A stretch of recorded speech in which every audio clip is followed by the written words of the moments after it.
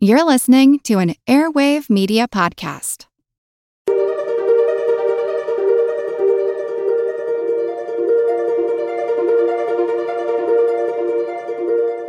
Over 7 million different animals inhabit our planet. This is a snake flying in between trees. So there you go. Yeah. So that's the gist of it. That's incredible. This paradise tree snake is beautiful. What can they teach us? Basically, there's like 3 components to the paradise snake or gliding snakes and how they fly. It has to do with their takeoff, and it has to do... Many species are in crisis and need your help. Join the movement at allcreaturespod.com. Welcome to All Creatures Podcast. This is Chris. And I'm Angie. So we're doing another obscure flying animal. I think we really got inspired, didn't we? We did. And honestly, Chris, we might not be done yet. This week, in addition to reading about the paradise tree snake, which we'll be talking all about today, it's going to be phenomenal. Just such a fun, cool creature that glides. It doesn't technically fly, obviously. We'll talk a lot about that. But as I was looking at a lot of YouTube videos and learning more about the paradise tree snake this week, I also learned that there is a flying lizard dragon called the Draco, I believe. Am I saying that right? That's going to be super fun. That one, its ribs actually expand with skin in between. And I know we talked about it in our recent interview with Dr. Richard Dawkins. Watching the paradise tree snake flying after the flying lizard was to try to catch it was pretty cool. But there's also gliding ants. Oh God, invertebrates. People keep asking us for invertebrates. I know. I don't think we can touch that one, but that'll be my light reading tonight when I go to bed. I want to learn more about gliding ants. So yes, it's just fun. So much cool, some really fun, cool biomechanics that we're going to dork out about or do my best to talk about. And just, fun behavior. And it's a beautiful, beautiful snake. So this week has been a lot of fun prepping for this podcast. Yeah, for sure. And I mean, we don't want to beat the Richard Dawkins interview to death. I mean, I actually do. I know. There was so many cool animals in these adaptations of survival or hunting or whatever species it is. And so, I don't know, I guess when we started the basilisk and we started talking about lizards that run on water and then just recently we had the kakapo and now we have the flying snake. Now we're going to have probably a flying lizard soon. So all these crazy creatures.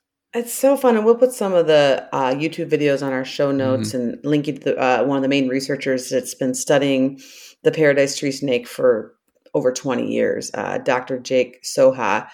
But this snake is so beautiful as it glides through the trees. It flattens into a ribbon, and then it literally looks like it's swimming through the air. Yeah, I know. You sent me that video. It's insane. It's insane.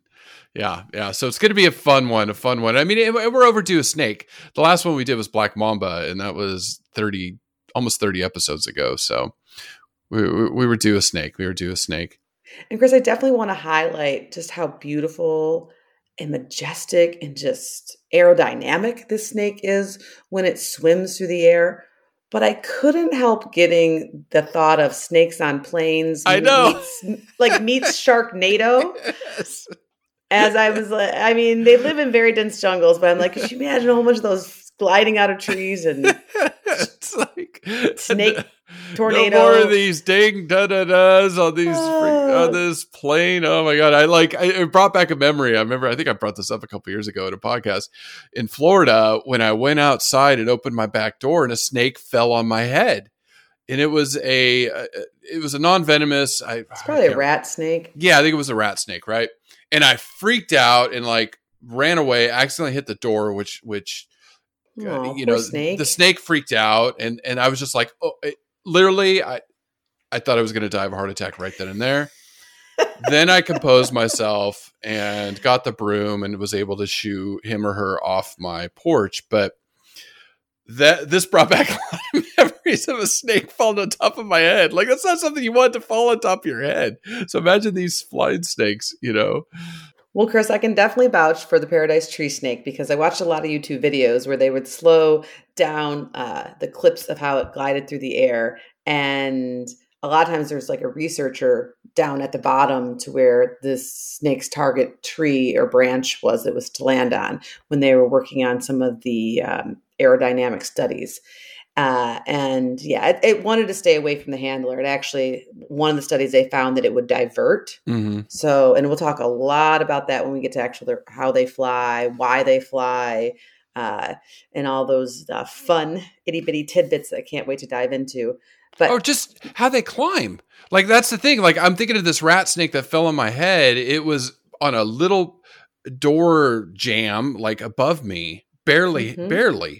And I'm like, how in the heck did that snake climb up there on the wall to get there when I don't even know what it was trying to get at? There was nothing, no bird nest or anything up. It was just exploring. But so finding out how these paradise tree snakes climb a tree to get to their launch points is crazy. Oh, yeah. Absolutely. And then if they want to avoid a human, research is showing that they can basically make last minute movements left or right if need be. Mm-hmm. So more than likely, the chance of one dropping on your head is very rare. You're 1 in a million for that to happen to, right? I was the million, and then rat snakes jumping on your head in Florida, but not here in New Zealand because we don't have any snakes. Just 1 second, Chris. Yes, Sandra. We're doing a podcast, Mommy. Yeah, but that's not all I had to. Oh, okay. Are you currently doing a podcast? I am currently doing a podcast. Do you know what I'm talking about tonight? Do you remember? I think you're talking about snakes. That's right. Snakes, that one that glides through the trees. Yeah. Oh, come over here by the microphone. Do you want to tell everybody what you learned about snakes today? We checked out a book from the library. What did you learn about snakes? Snakes fart. What? Yeah. Let me see the book. Does that help them fly? It must. Propulsion? Yeah. And we got this silly book called "Does It Fart?" And it's of course my boys picked it out. I actually saw it and I was like, they're gonna love this. And they were like, yes, we have to get this along with. We got some Wimpy Kid Diary and a whole bunch of readers books for Zachary. But anyways, so we learned all about which animals fart, and just really quick. Chris, snakes. Okay, snakes pass gas. Fart. Okay. How about an octopus? No. Does it? Correct. That's microbes and it would give itself away, right? Bubbles. Yeah. Mommy, how do you? I know horses do. I know horses, any ungulates. Cows. I think most mammals. All right, this is the last tricky one, Elephants. And then we'll get back to the flying snake. How about a parrot, Chris? Does a parrot fart? No. Do they? No way. Through the cloaca? No, they don't. Good one. Okay. They don't have the gas-making bacteria. Yeah. But snakes do. Reptiles can fart. That's awesome. I love you, buddy. I'll come tuck you when I'm done, okay? God, I remember Close my door, please. When I interviewed him Thank 4 you. years ago, what was it, the platypus? And he was like, they live in the Amazon jungle or whatever, river. And I was like, are you sure? And he's like, yep. I was like, all right. Yeah, he likes to double down to this day still. So good poker player. The platypus in the Amazon. I learned something today. No, that's great. Yeah, kids are fun. My boys are fun. Gotta love them. Yeah, it's always good to educate. Now we all learned something. Yeah, reptiles can pass gas. There you go. They have the bacteria that produces the air that comes out. Anyways. Really quick, social media, we're back. We're active on Instagram. Thank you. Pippa's here. She's helping out. So she's posted a bunch. So you can follow us, All Creatures Podcast there.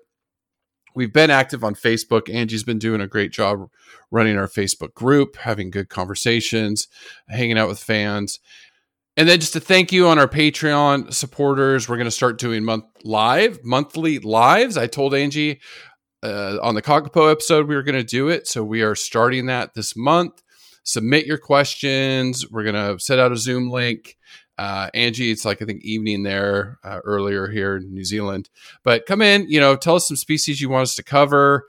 Also, just talk about the podcast. What do you like? What would you like to learn more about? Any guests you think we should have on, come just hang out with us for a little bit and we'll just be drinking coffee, or Angie will be drinking some tea. And that way we get more FaceTime with you. So thank you so much for supporting us. And I'd like to give 2 big shout outs this week. First to iRose20, who gave us a wonderful review on iTunes, calling our podcast fascinating and educational.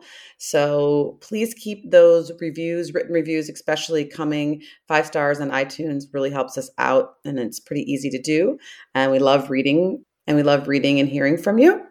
And then secondly, I want to give a shout out to listeners in Taiwan. We've had a big surge in some of our statistics in the past month or so from Taiwan. And so thank you, first and foremost. And if you're listening to this podcast and you got through the do snakes fart part, I apologize for, but it also makes me laugh. Yeah. Please send us an email or join our Facebook group or Instagram.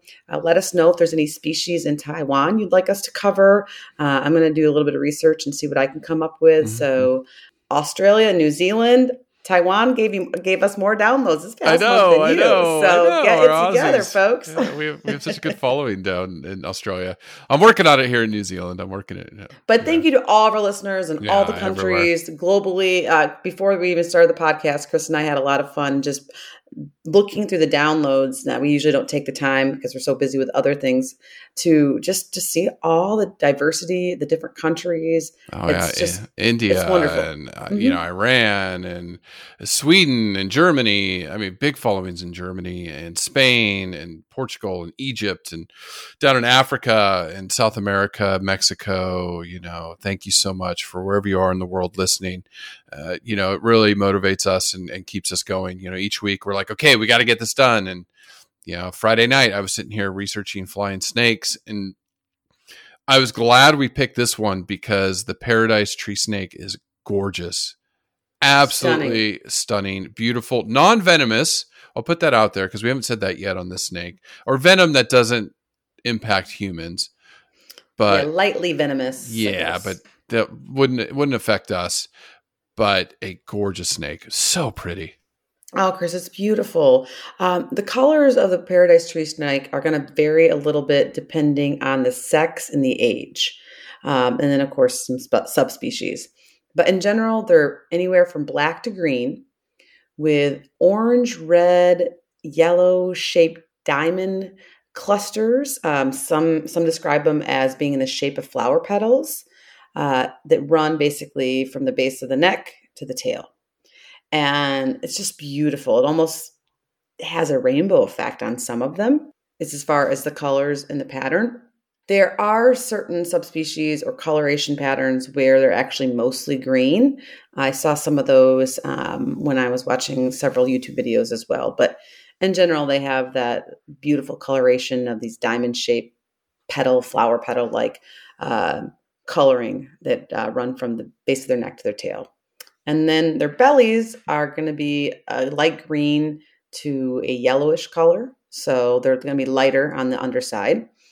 And the paradise tree snake is a moderately long snake, more or less, like a meter and a half or so. Yeah. 150 centimeters right on the nose. So 60 inches, 5 feet, but skinny, right? Slender. Beautiful. Not a boa. Dainty. Yeah. Yes. Yeah, not a chunky rainbow boa. Yeah. Not a chunky ball python, which is one of my favorite snakes. No, I know. We got to do another python. We got to do the anaconda, right? Did we do anacondas? No, we did. I don't think so. No, we haven't done anacondas yet. No, we have to do them. Yeah. Anyways, yeah. So many species to cover. That's why we can't do invertebrates. If you want help setting up an invertebrate podcast, to contact us. I will get on Zoom with you. I will talk you through it. I will help you set it up. I'll be a guest on your podcast, and you'll be a guest on your podcast. We can't do it. We can't do it. There's too many other species. I would love to, though. Like the ant behavior, the group, and then bee swarming in the hive. But I need to take a lot more classes before I can even begin to think about some of that stuff. Insects are so cool. They're so amazing. They're talk about unique behaviors. Oh my goodness. They're really amazing. All right. So the range of the paradise tree snake, and we're going to talk about some of the other flying snakes in Southeast Asia is where you're going to see this particular one. Pretty large range. I mean, just like the Colugo that we covered a few weeks ago, Philippines through Indonesia, up through Malaysia, Thailand, Myanmar. So Vietnam, Laos, not there, but It's like a big fish hook around the peninsula there, or the jetty of Southeast Asia.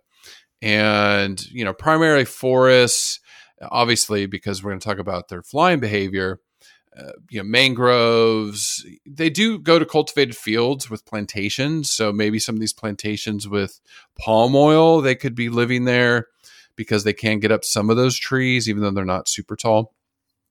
And do live near humans and up to elevations of 1,500 meters, which is, you're talking 4,000 feet. So they get up there pretty high. They can survive. Now, talking about this snake, sometimes, Angie, when we cover species, and I know, okay, we said we're definitely covering a flying snake, and then which one, and then we start looking, and there's not a lot of detail on particular species sometimes.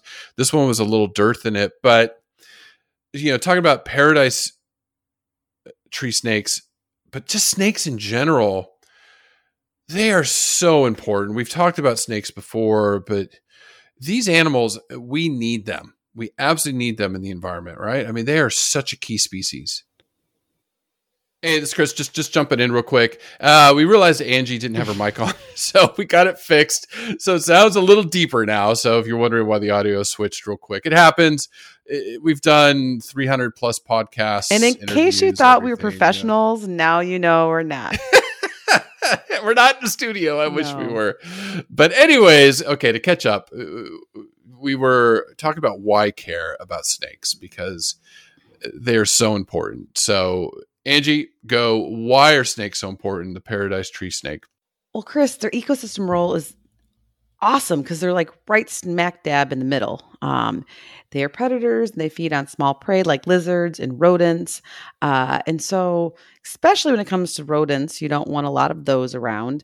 And as far as lizards go too, they're important to keep that population in check. And so it helps the balance. And then on the opposite side, they can also be preyed upon by larger animals.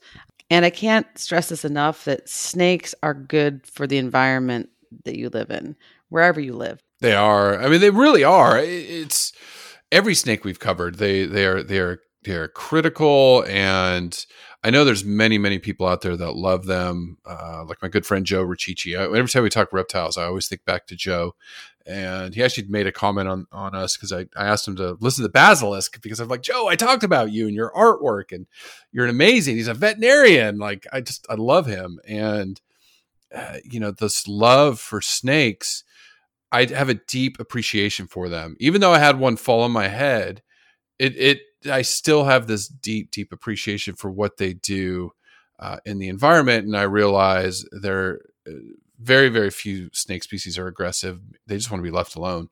So they are very important. And many snakes around the world are endangered. Over 100 species are, heading towards extinction. Yeah, not the paradise tree snake. Luckily, they're considered least concerned by the IUCN. But it was fun prepping for this podcast because I realized that the paradise tree snake, or these gliding, flying tree snakes in general, are really beloved and pretty thoroughly studied by physicists and biomechanic experts and people that are interested trying to understand how do they do it. And so specifically in the United States, scientists in the Department of Defense have wanted to understand what factors contribute to this gliding ability and the long distance that they can glide through the trees. So there's been research at the University of Chicago, Virginia Tech, I'll mention today later on in the podcast. So looking through the literature, which Chris and I always turn to, PubMed, Google Scholar, places like that for a lot of our fun facts, there is a lot about the aerodynamics and a lot of papers and a lot of time and energy dedicated. Most of which the papers were way over my head once I started doing some of these physics equations. I got through physics in college, but I did too. It was just kind of fun seeing all that literature this week and knowing that there's definitely people that have a lot of interest in them. And also, since they are not endangered currently, there doesn't seem to be a huge conservation push to protect them. but obviously a lot of the forests that they live in need to be protected for several other species. Yeah, for sure, for sure. In biomechanics, we learn so much from nature, and so it's just so important that the snake is teaching us a lot that we don't know, or we're learning about flight, and maybe we can learn how to make more sustainable airplanes and other things as we go more into a direction of green energy. So anyways, lots of cool stuff. There was a lot of cool articles on them, especially when it comes to flight. So I'm excited to get there. Talking about this, Angie, this week, we've covered Southeast Asia quite a bit. We covered the palm oil, some of the deforestation going on there. So I thought I would kind of have a fun story this week and talk about new species discovered in the last year, because I was looking up snake conservation, and this one popped up, and it was a new snake discovered in Paraguay. And I was like, oh, okay, cool. Maybe I'll cover that this week. So there's been a lot of new species discovered. In fact, scientists only estimate that we've only discovered about 20% of all life on Earth. That's crazy. Now, yeah. Now, doesn't mean there's tons of megafauna out there that we haven't described, even though there is one in here that you may have heard this. We might have mentioned it in a podcast of a very large animal that was hiding in plain sight. But many, many things like snakes, birds, reptiles, amphibians, insects, 80% of life on Earth we have yet to classify or even really discover. 80%. Yes. That have insane cells. Yeah, that are organisms producing gas like snakes. I don't know. We don't know. So for the budding scientists out there, there's a lot to be discovered and a lot of work ahead of you if you want to join in this field with us.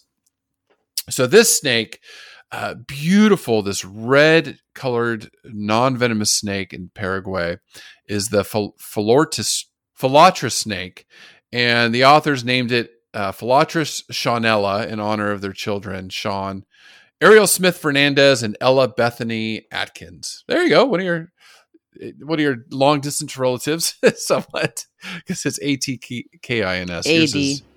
AD. No S. No S. Yeah. Okay. Yeah. No S. Yeah. Atkin. I was Angie Atkin. Anyways, one of your long lost relatives down there, snake discovered.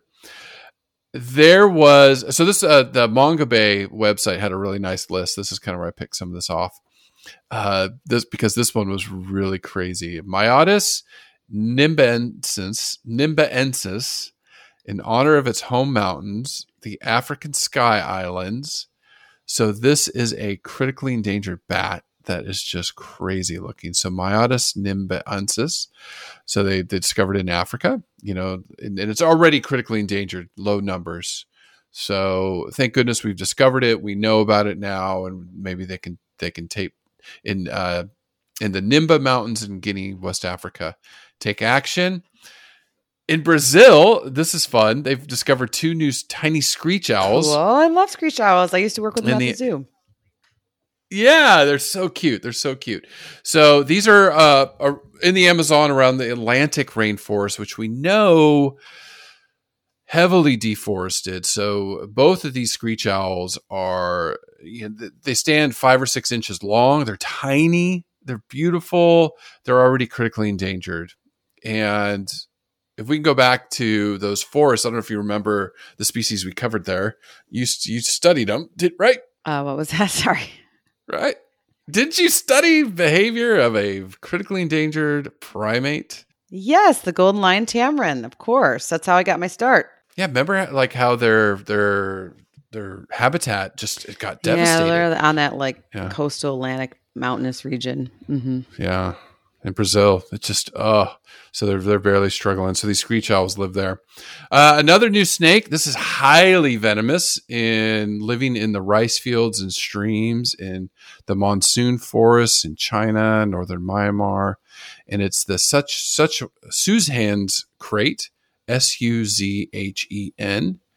So it's a new species of snake. The crates. Crates are very those are the sea venomous, snakes. right? Yeah, they're. Yes. Yeah. So this one lives in the rivers and stuff. Okay. Yeah. So it's a water snake. Now this one's fun. I know we just covered a skunk, but new spotted skunks And I don't know if we mentioned this, but there was debate going on about all the different species of skunk. Scientists have come to some sort of consensus that, based on genetics, that the four spotted skunk species,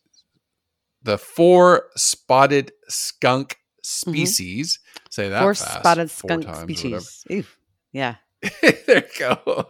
There's actually 7. Oh. So 3 new So there's ones. 7 Yeah, species 3 of new spotted ones. skunk.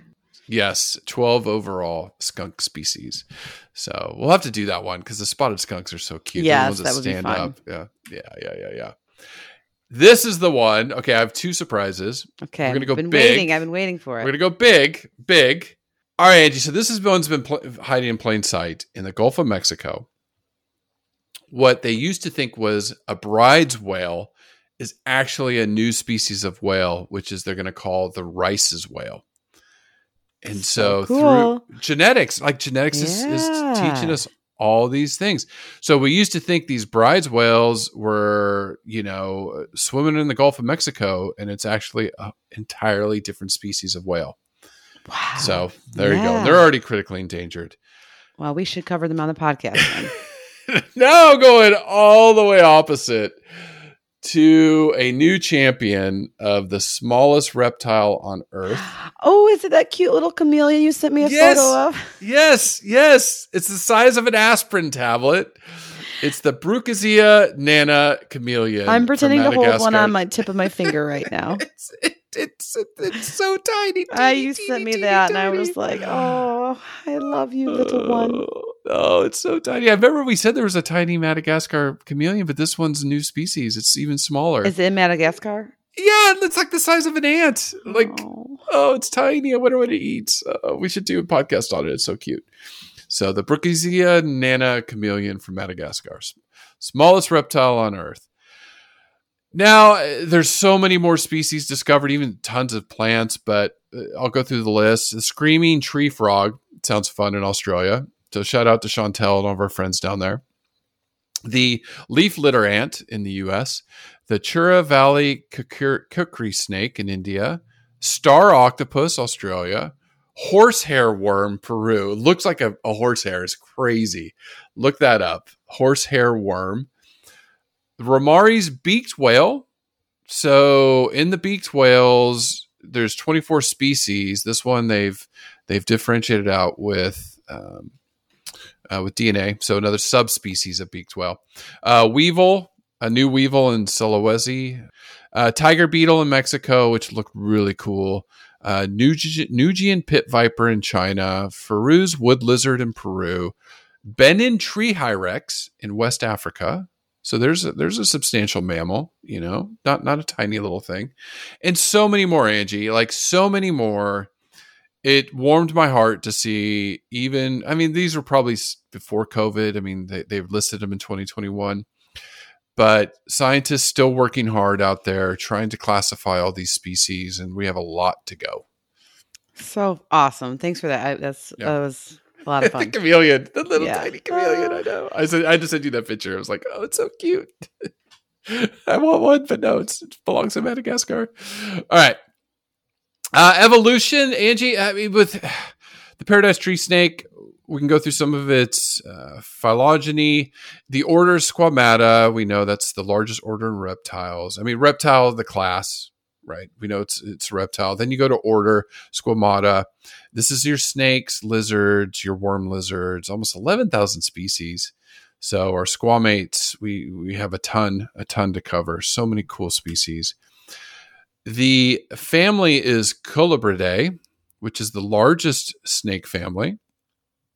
Mostly non-venomous on every continent except Antarctica.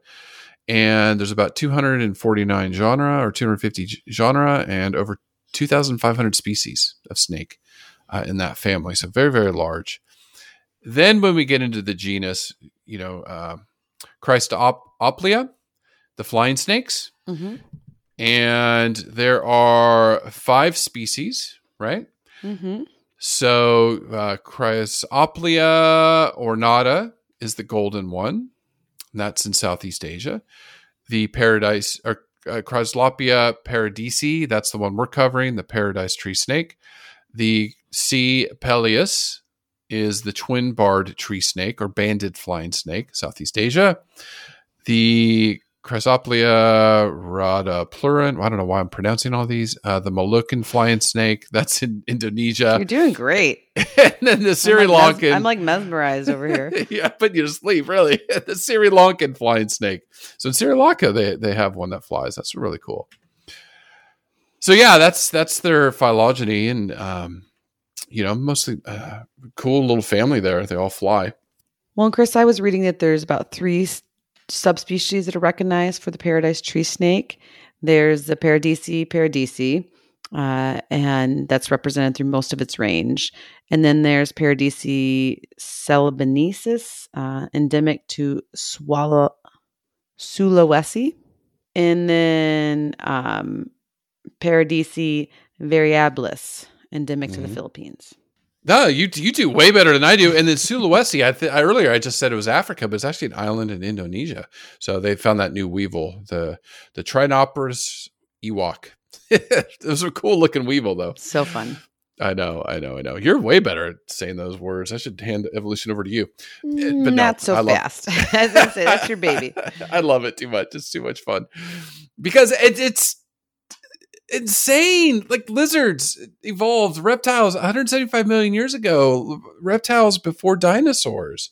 Dinosaurs came from reptiles. Humans came from reptiles. Humans, mammals. We all go back to reptiles before the age of dinosaurs, and that's who was walking the earth. So snakes, yeah. And then some of these snakes were like, you know what? I'm going to fly.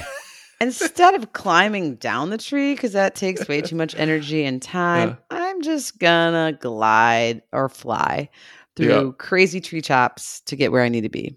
Yep. Or fall on Chris's head. So that's why we should care. Another reason. I know. Mm-hmm. I know. It's true that they evolved to fly. It's insane. It's really insane. So yeah, we know snakes evolved from lizards. We still don't know the ins and outs of it. It's still,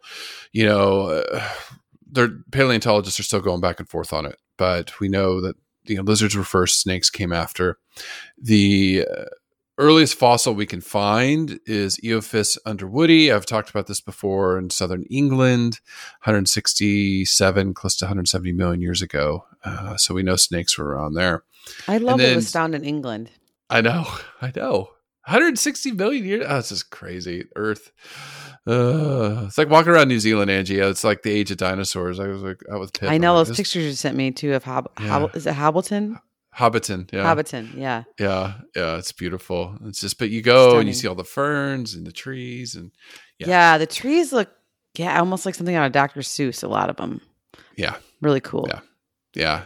New Zealand's so unique, and so anyways, snakes. Long time ago, modern snakes really at the end of the mass extinction and dinosaurs going extinct is when snakes just boomed. Modern snakes just radiated out around the planet, filled those niches where dinosaurs left, and they've been thriving ever since, with the 11,000 plus species we have.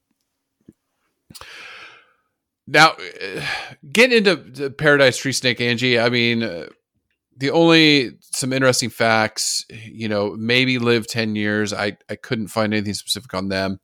Snakes tend not to live very long lives. 10 years is good for them, 8 to 10 in the wild.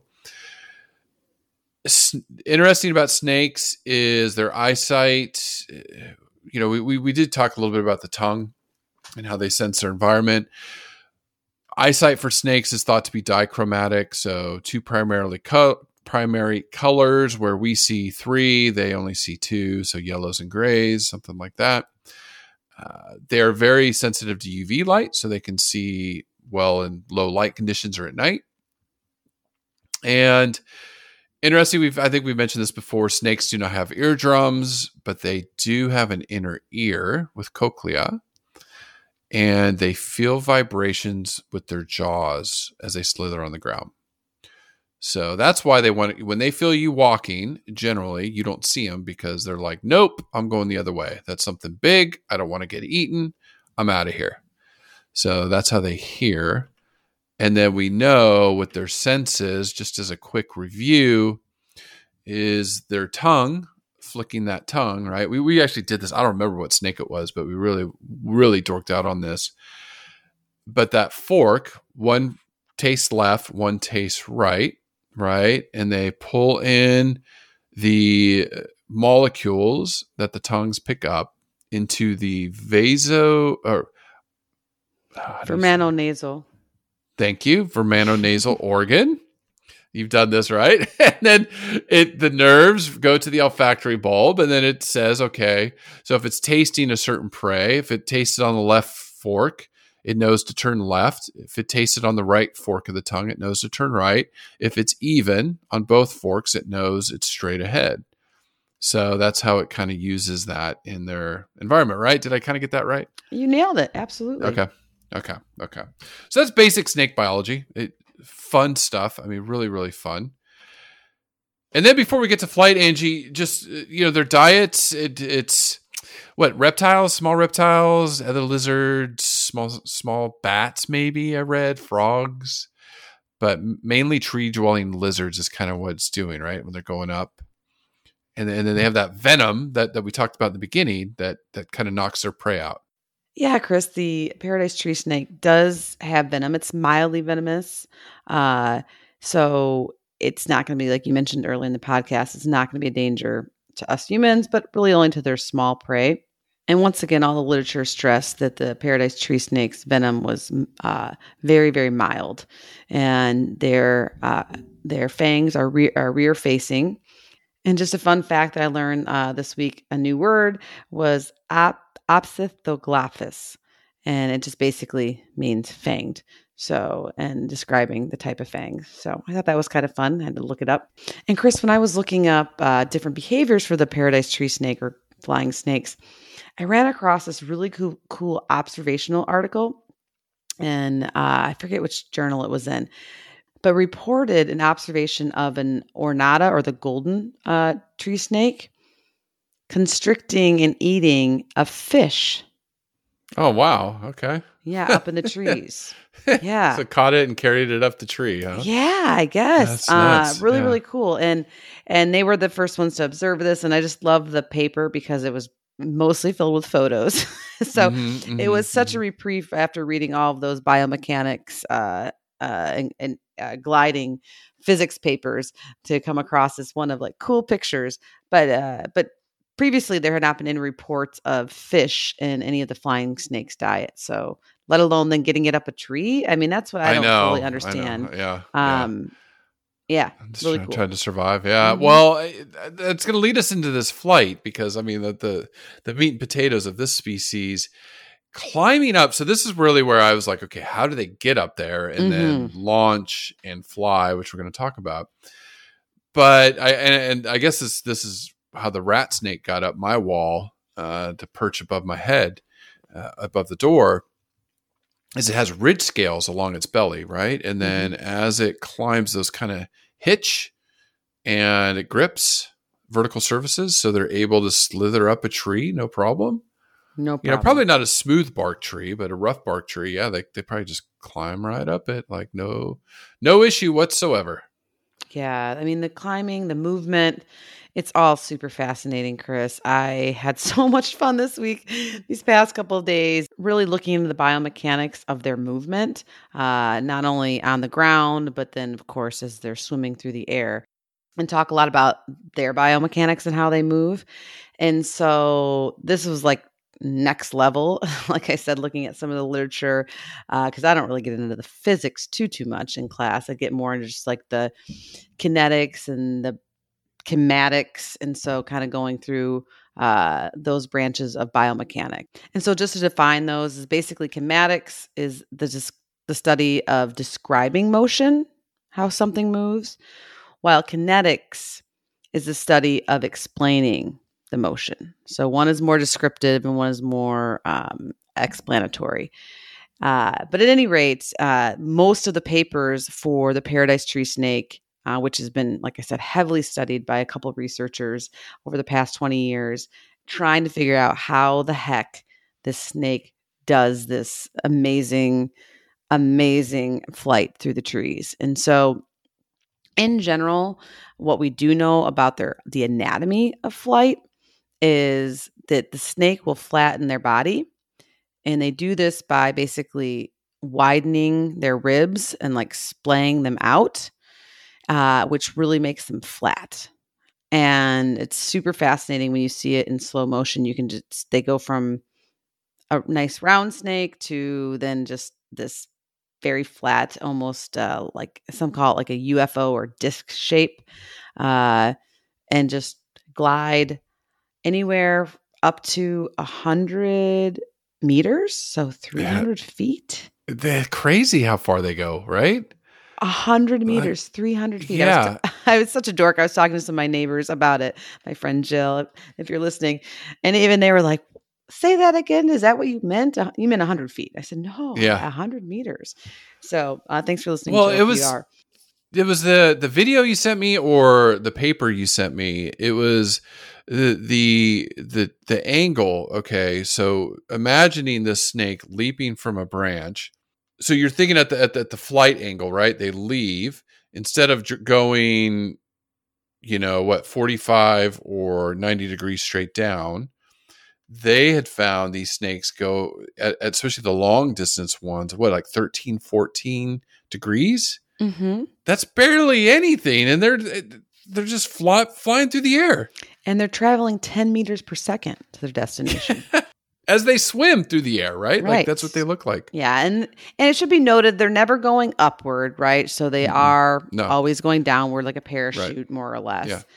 But it's just so fascinating. And I'm just going to warn our listeners, if you're already a little bit bored, you might want to skip ahead for 10 minutes. Because you don't want to miss this. This is the whole thing. This is a flying snake. A snake that flies. I know. I think I have 15 slides, but I will try to narrow it down. I was so excited, and I kept diving deeper and deeper into the rabbit hole of this, and it was a lot of fun. So, before we go there, I think it's always important to say, well, why care? Why did the snake evolve this, right? Why? And that's what a lot of evolutionary behaviorists try to figure out. And of course, we're never going to know the exact answer, but researchers think that it is quick, right? Moving 10 meters per second, covering 100 meters. It's quick to get from point A to point B, but it's also very efficient. It's going to save a lot more energy than traveling over ground. Mm-hmm. And it's safer. I mean, we'll talk about the landing, which looks like ouch to me, but they've nailed the landing and their ability to do that. And so when you're flying through the air to get from point A to point B, I suppose there's maybe some type of flying predator that could maybe get you if you're a smaller paradise tree snake or something. But there's a lot more predators, humans, and stuff like that on the ground. So it's a great way to go. And they perfected it over the millions of years of evolution. So that's probably why they do it and why they've gotten so good at it and why they've evolved in doing it. And after looking through the literature and trying to learn and piece together how exactly the paradise tree snake does this gliding, there are still definitely some unknowns. But at the forefront of it, I have to give a shout out to Dr. Isaac Eaton and Dr. Jake Soha and Dr. Michael LaBarbera. So especially Dr. Soha, he's on a ton of YouTube videos, really getting his science out there. He's been studying them for over 20 years. These videos are really cool about how they're trying to figure out all the secrets to the snake's success in gliding. And they use a lot of really cool high-tech 3D kinematic software with slow motion video, and they'll even put the tape. When you're on a green screen in the movies where they put the tapes for motion for a lot of these action-packed movies. Detections, yeah. Mm-hmm. So they'll do that for detection, and then they slow it down, and they run a lot of way above me modeling and just really cool analysis. And yeah, it's a lot of fun. So most of what I'm going to be talking about for the next couple slides comes from surveying their work for the past 20 years or so. Maybe not quite that long. 2005. So yeah, but thank you to their work. They are obviously snake lovers, flight lovers. So I appreciate their hard science and figuring some of the stuff out. And basically, there's like 3 components to the paradise snake or gliding snakes and how they fly. It has to do with their takeoff, and it has to do with their shape when they are flying. It has to do with how they take off, the shape at which they travel, how they shape their body in this flattened ribbon, and then also how they move their bodies when they are in the air that make them look like they're swimming through the air. It's called an aerial S-shape undulation. So those are kind of the 3 components of it that I'm just going to talk about a little bit more in depth. And what is super fun, Chris, is the takeoff behavior. Mm-hmm. They have 3 different styles that researchers have been able to observe in the wild. And it's the fall, which basically sounds like what it is. It's not very complex. The snake basically just will hang by its tail and then drop. And the second takeoff method of the paradise tree snake is called a dive. And a dive is somewhat similar to a fall. It just definitely has the head downward and heads to where it's going. So it has a little bit more undulation in it than basically just a like drop fall. But the most common takeoff of the paradise tree snake is called a jump. And this is the one you usually see on videos or if you YouTube it or we'll put on our show notes. And a jump is super complex. And then basically the fall or the dive. And what the snake does for this is it'll basically hang from the tree by its tail, just a little bit of a loop on the end of its tail, small loop. And then it drops its body down, but it brings its head up. So it's in the shape of a J, more or less. Right. Yeah. Fish hook. Yeah. A fish hook. Very good. And what it does from there on is just incredible. So with a lot of energy and acceleration, the snake from that position jumps, and it actually jumps forward and up, creating like an arched path that will actually typically rise above from where its tail was even at. The launch point. Yeah. The launch point. And it gets air and it just starts to glide from there. And so it's just a beautiful masterpiece to watch this in slow motion and then to see that they actually go up to go down, I guess, more or less.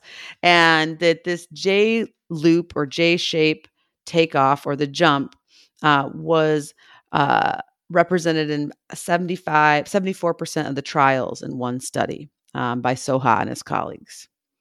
So pretty cool to know that they definitely have different styles. And Soha was thinking that the dive and the fall are simple, but not preferred, and probably only used when they're like fleeing predators, right? Like an, oh no moment, let go. Jump. Yeah. Yeah. Just get me out of here. I'm diving into the trees. I'm not going to take the time to set myself up properly, is what they think. So really, really cool. And then the next important thing I think to talk about is this shape, because as a snake becomes airborne, it completely changes shape. And it does this, it flattens out like a ribbon, as I mentioned earlier, by splaying its ribs to the side. We're going to talk about that in a moment because the anatomy specialists and physiologists couldn't let that one go. So we're going to talk all about rib movement here in a second, because I'm like sitting here, I'm like, my ribs can't do that. I know. So we'll talk a little bit about that. But the shape that it creates is basically like a concave wing, and the snake flattens itself and it nearly doubles the width of its body by doing this. Okay. And if you took a cross section of a paradise tree snake midair, it would resemble like a flying disc or a frisbee, some call it. And what's happening in the center of that disc is researchers think that as it's gliding through the air, basically the concaveness of the disc increases the air pressure under its center of its belly, creating lift. That's so that I went down that path real quick. Just give you a quick break. Bernoulli's principle, and then Dr. Dawkins mentioned that in his book. So I looked it up. I was like, okay, here's some physics, and you're right. So like an aircraft wing. So that's like whenever you're flying, like, do you ever just wonder how in the heck is this happening? Like, I mean, like every time. I know. You're like, how is this happening? How am I in this thing that weighs tons and tons and tons flying through the air? No problem. And some of that is this Bernoulli's principle where you're right, where the air pressure is higher underneath than above it. And so as you move, that provides lift, because it's the path of least resistance is up, right? So that's where you get some of this lift in physics. It's very fascinating. So the snakes are using this, or we're learning this from the snakes. Like you said in the beginning, why care? Yeah, Here's something we can learn from them. Yeah. So cool. And potentially has a lot of application for air flight, right? For airplanes and things that fly. And in fact, for any physicists out there that are listening, I'm sure there's a lot of them. The technical shape that where is airfoil. So it basically becomes like an airfoil, and this shape also helps decrease drag and increase lift, and is just super fascinating, right? So it does that. And then I had to dive a little bit deeper and say, well, how does it do that? Once again, I cannot just make my ribs move, right? Right. Flatten. Yeah. But rib movement is super important for snakes because they don't have limbs. So they have I don't know the exact number. I should know this. How many pairs of ribs do snakes have? Maybe you can Google that for me. And does it change per species? I bet obviously it must, right? Because of like length. Maybe not. I mean, no, it must change because of length. There's no way that a little cute sand boa has the same rib pairs as an anaconda, right? Yeah. So like a rattlesnake has like 300 ribs, or pairs of ribs. And then a giant python has like 600. Oh, okay. So it all depends on length of the snakes. Yeah. So squamates in general, we know are very mobile, right? Like they can go up over Chris's doorway. They can climb trees. They can move through sand. They can move through water. They can fly through air. And they have different types of movement. Some of them do the slithering, the side winding to the side. And depending on the snake species, they have several different ways that they locomote and move across the ground or move up trees. But what all the different species of snakes have in common is that their ribs can move, are highly mobile, and they can rotate in about 3 potential axes of rotation. So, for instance, the paradise tree snake, their ribs are going to rotate forward and upward to splay out its body. And for any bone in a mammal's body to move like that, typically there needs to be a joint. So in humans, if you think about it, if you take a deep breath, that felt good, right? Yes. Our ribs, they do expand and contract a little bit. And this is because along the backbone, there's ligaments called costovertebral ligaments that attach the ribs to our thoracic vertebra. And then around the front, our sternum, there's costal cartilage there that connects several of the bones to the sternum. Now, snakes don't have a sternum, okay? So their ribs kind of just end and float freely, if you will. But where there's a really big difference between snakes and humans, besides all the other obvious ones, is that where the ribs meet their vertebra, there is an actual joint called a costovertebral joint. And it acts like a ball and socket, but it's less range of motion because like in humans, our main ball and socket that we always think of is either going to be your shoulder or your hip joint, right? Full rotation. So they don't have quite that much rotation, but they definitely have a lot more than we do, right? With our backbones and our ribs. We can expand a little bit because of that cartilage, but we technically don't have joints there. And then also enough for the third really cool part about the gliding is they move while they're gliding. And so of the flying lemur and flying squirrels, the flying lizard, I don't know about the flying ant, so we got to look that one up. But I know. That's Yeah. such a cool one. But the gliding snakes are the only flying/gliding animal that actually moves or undulates, makes this S shape back and forth with its body as it's moving through the air, right? Like the flying lemur just opens up its arms, all that flaps of It's skin. a flying suit. Yeah, it's a flying suit. Yeah. There is no such flying suit with the paradise tree snake. So one of the accommodations they have made, because of their lack of extra skin or whatever it is to help them glide, is to undulate.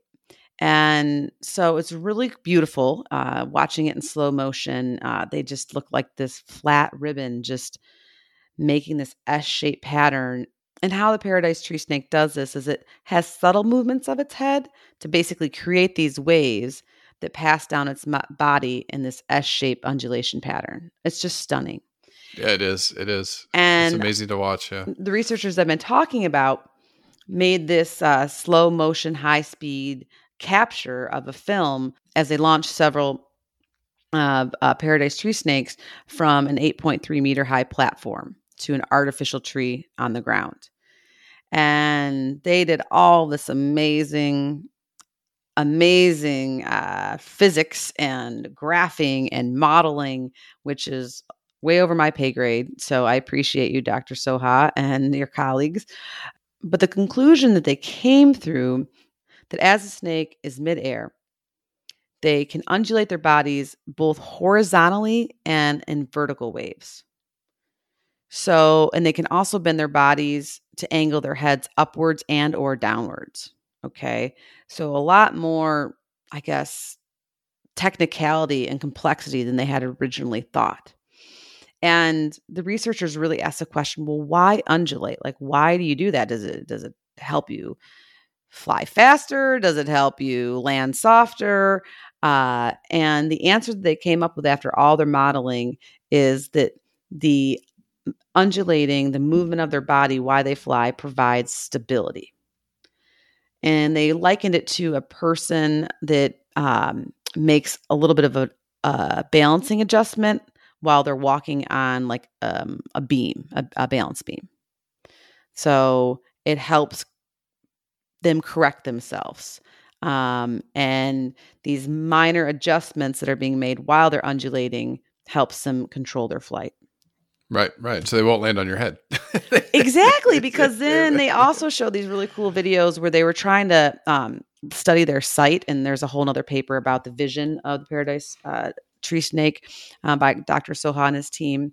And that they basically have pretty good visual acuity in the way that they see, because basically a person would kind of come out while they were landing on this tree platform, this artificial tree platform. And the snake could like change positions a little bit to like not come near the human. Mm-hmm, mm-hmm. So not only do they undulate, they can basically maneuver, and I don't want to say turn, that sounds a little too much, but they can, while they're doing this aerial locomotion, they can turn laterally and basically change course slightly while they're in full speed. It's just bonkers. Chris, it's crazy. That's when you start really thinking about evolution and how this evolved. Like, it's like when I going back to Dr. Dawkins' interview, but when I told him, I said, if I had to go back and study something, evolutionary biology, I think I would. I think so cool. That in the ocean, like it just. I love. If I could go get more degrees, I'd go I know, study right? that, yeah. John's like, no more degrees, please. But no, he'd be very supportive. But yeah, that's for me a lot of the evolutionary why. What is the benefit? Right. I like that part about it, because sometimes some benefits can also be detriments. Because observing all these videos and reading this, I couldn't help but watch the landing of these snakes and be like, "Ugh, ouch!" It's a little rough. Yeah. It's a little rough, and then also to learn as I'm watching this that of all the gliders, okay, the flying lemurs, the flying squirrels, Lizards. Yeah. lizards. Yeah. So far as we know, the flying snakes are the only ones that don't slow down before landing. Mm-hmm. They Yep. basically go. Yeah, the full speed. Colugo, like we talked about, it flares. It flares as it yes, lands. it kind almost of like bloop, Mhm. it just attaches to a tree like it's sticky. Yeah, and watching the flying lizard dragon, same thing. Like it just landed like boop perfectly. And it had claws to like dig into the tree, and it like looked great. The snake it lands how you would think it lands, like not smash. pretty. It's bad. But what we in a lot of the researchers, Soha and his colleagues, did say that we don't know enough about the landing. We don't have tons of this kinematic biomechanics studies that, repetitive time after time to really understand exactly what it's doing. But the quick and dirty is what has been shown, at least in some research, little bit of research, is that typically the tail will land first, and it'll rotate the tail to maybe try to grab onto something and hits first. Slow it down, yeah. And then it has what they call a rolling landing, and so the contact will then move anteriorly with the head basically hitting the surface last of the branch. And that makes sense to protect your head, right? So there's to reduce shock and stuff like that, and just protect it from injury. But I'll tell you what, though, I was watching a lot of the videos, and I'm like, I think sometimes it lands like body first and then tail. I think 10 years from now, don't quote me on that one, because I think the research on the landing is still changing, or we need those like 75% of the time. I don't think we have those numbers yet. So yeah. Well, that's the end of the podcast. Thank you. Thanks for listening. Pretty much. That was it. That was it. Go rewind that whole part and re-listen to it. I'm sure you'll have a new appreciation for it. This is a snake flying in between trees. So there you go. Yeah. So that's the gist of it. It's incredible. This paradise tree snake it's beautiful, and it does fly during the day. So it's a diurnal arboreal species, typically found in trees, can be found on the ground though sometimes. And in fact, we know very little about their reproduction and their breeding behaviors. But Chris, I was able to find an observation that was made about the courtship behavior of the paradise tree snake in 2016 in Borneo, Malaysia. And this is pretty cool. The paper cited that the snakes were actually on the ground, and the female was observed with 4 males moving together around her, and they were in various states of entanglement and traveling basically near and around bushes. And this went on for about 30 minutes or so until the snakes were all lost to view. So yeah, pretty cool. And as far as their egg clutch sizes go, it's been reported in the literature back in the early 1900s. Boy, that sounds really long time ago, right? Yeah. As anywhere from a clutch from 6 to 11 eggs are produced. And then Cox and coworkers, and then Cox and his colleagues in 1998 said between 5 and 8 eggs. Okay. So yeah, that's about all we know. But hopefully, as time goes on, researchers will look more into that as well as their flying. Yeah, I mean, well, with 11,000 snakes, I mean, it's a lot. It's a lot to study, and they all are different. They all are unique, and they all have their niches and behaviors. And like these flying tree snakes are just incredible. The good news is, I would say, with all the tree snakes that we know of that fly, they're all least concern, or for what we know, now. But there isn't a lot of study because this is an area that's in crisis with, palm oil plantations and a lot of deforestation.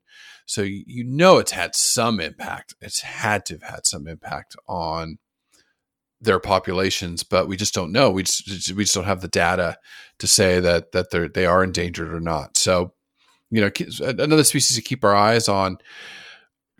Organizations, I know there wasn't one specifically to tree snakes. Did you come up with anything? Well, yes, I want to give a big shout out once again to Dr. Jake Socha.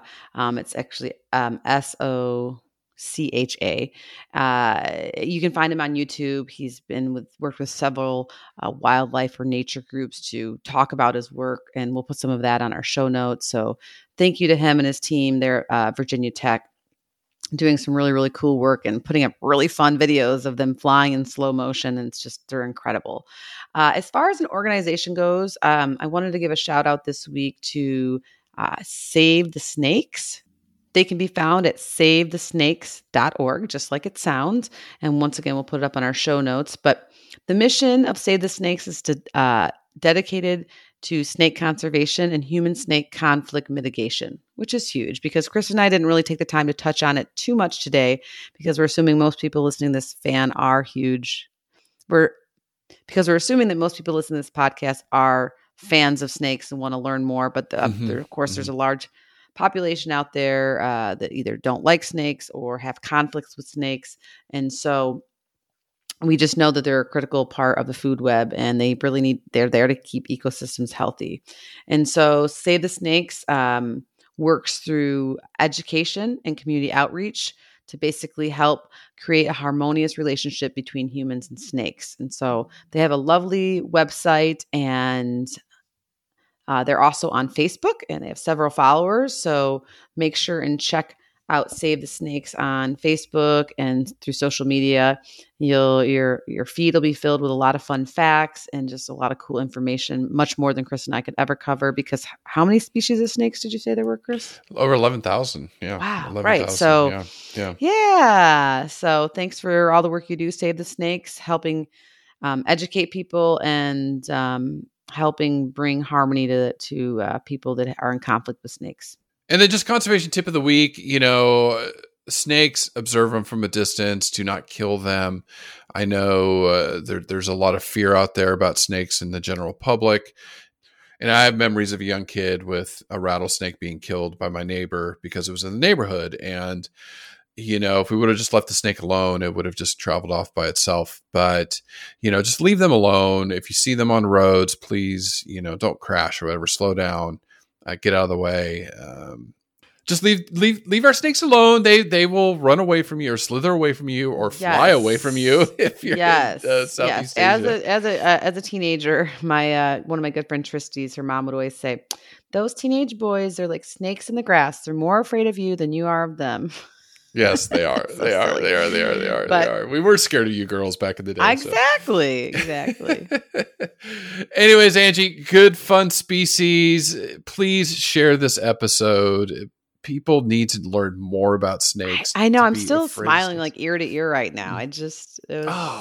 So fun. Nature is amazing. It's such an awesome. I'm so glad we do this. I'm so glad we've dedicated our lives to studying animals. And for those listening that do, our many zookeeper friends or those that just love animals, thank you. Thank you for what you do. Thank you for listening. Thank you for caring for your own pets and animals. And just stay tuned for an amazing species coming up. Listen, learn, share. Join the movement at allcreaturespod.com.